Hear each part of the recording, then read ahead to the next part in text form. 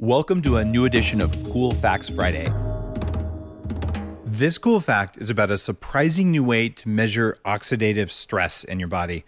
Oxidative stress is basically another word for too many free radicals. And it happens when there's too many sources of oxidation, too much inflammation, and it overwhelms your cell's built-in antioxidant defenses.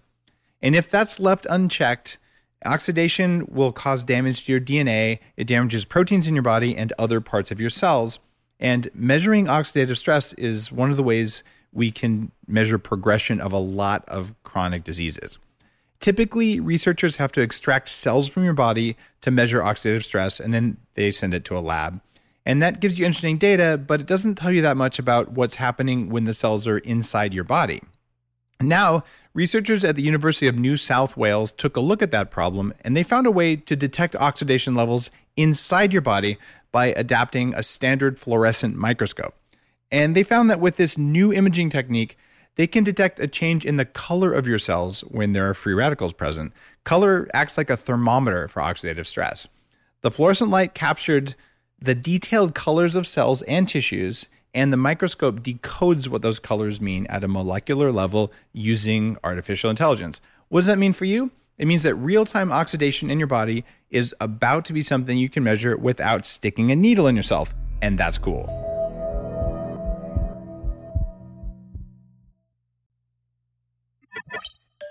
This cool fact is about the structure of ancient brain tissue.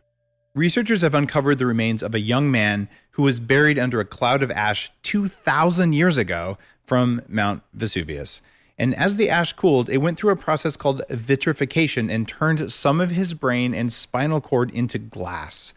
Archaeological discoveries of human brain tissues are super rare because our brains are mostly fat and they tend to break down into fatty acids and glycerol.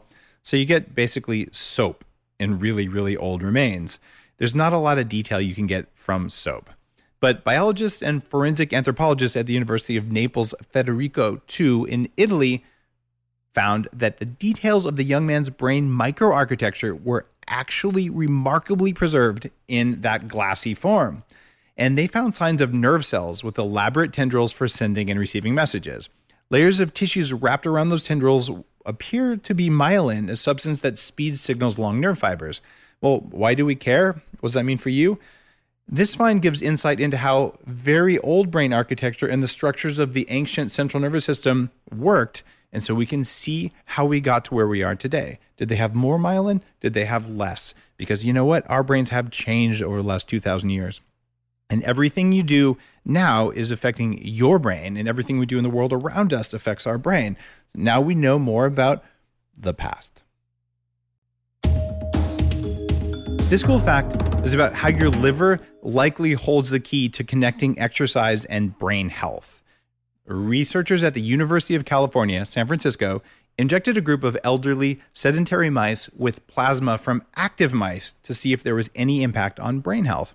After 8 injections over 24 days, the older, lazy mice showed improved performance on memory tasks when compared to the control group.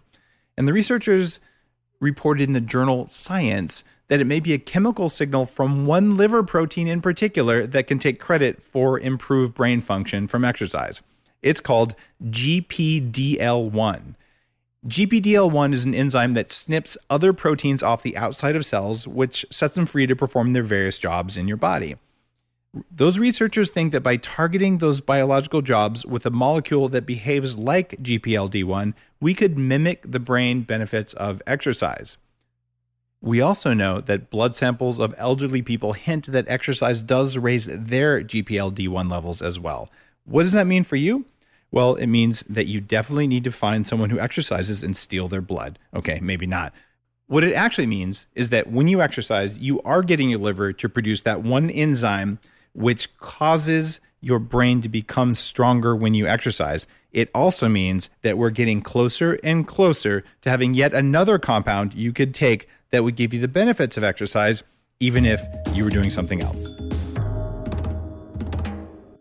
This cool fact is about how creating a positive outlook could help you prevent memory decline.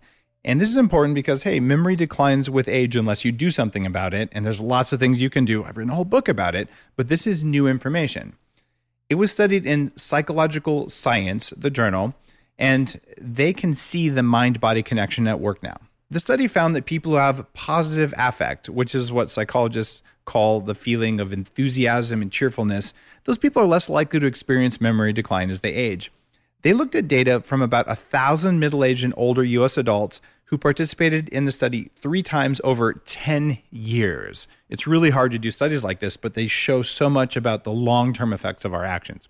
In each assessment, the participants reported a range of positive emotions and completed tests of memory performance.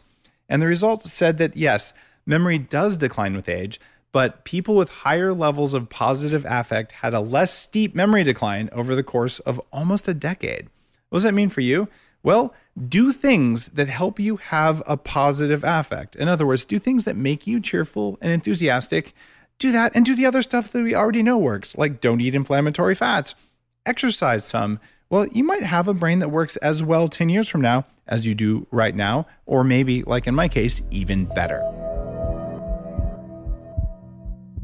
This cool fact is about coronavirus's massive impact on global emissions. And it may be one silver lining behind all the chaos. There's your positive affect for you. According to an international team of researchers, the first half of 2020 saw an unprecedented decline in carbon dioxide emissions. In fact, in the first 6 months of this year, there was about 8.8% less carbon dioxide emitted than in the same time in 2019. That's about 1,551 million tons of CO2. In fact, it's probably the largest decline we've ever seen to date, larger than during the financial crisis of 2008, the oil crisis of 1979, and even World War II. The researchers noted that what makes the study unique is that they can interpret real-time data on carbon emissions by tracking the CO2 alongside lockdowns in each country. So what does that mean for global warming and the continued issue of global CO2 emissions?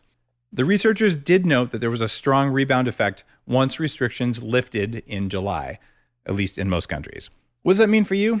Well, researchers say the answer doesn't solely lie in changing human activity, but instead it's about making structural and transformational changes in our energy production and consumption systems. To me, that sounded like a bit of a cop-out. What I think it says is that working from home is here to stay, and it's probably good for the environment.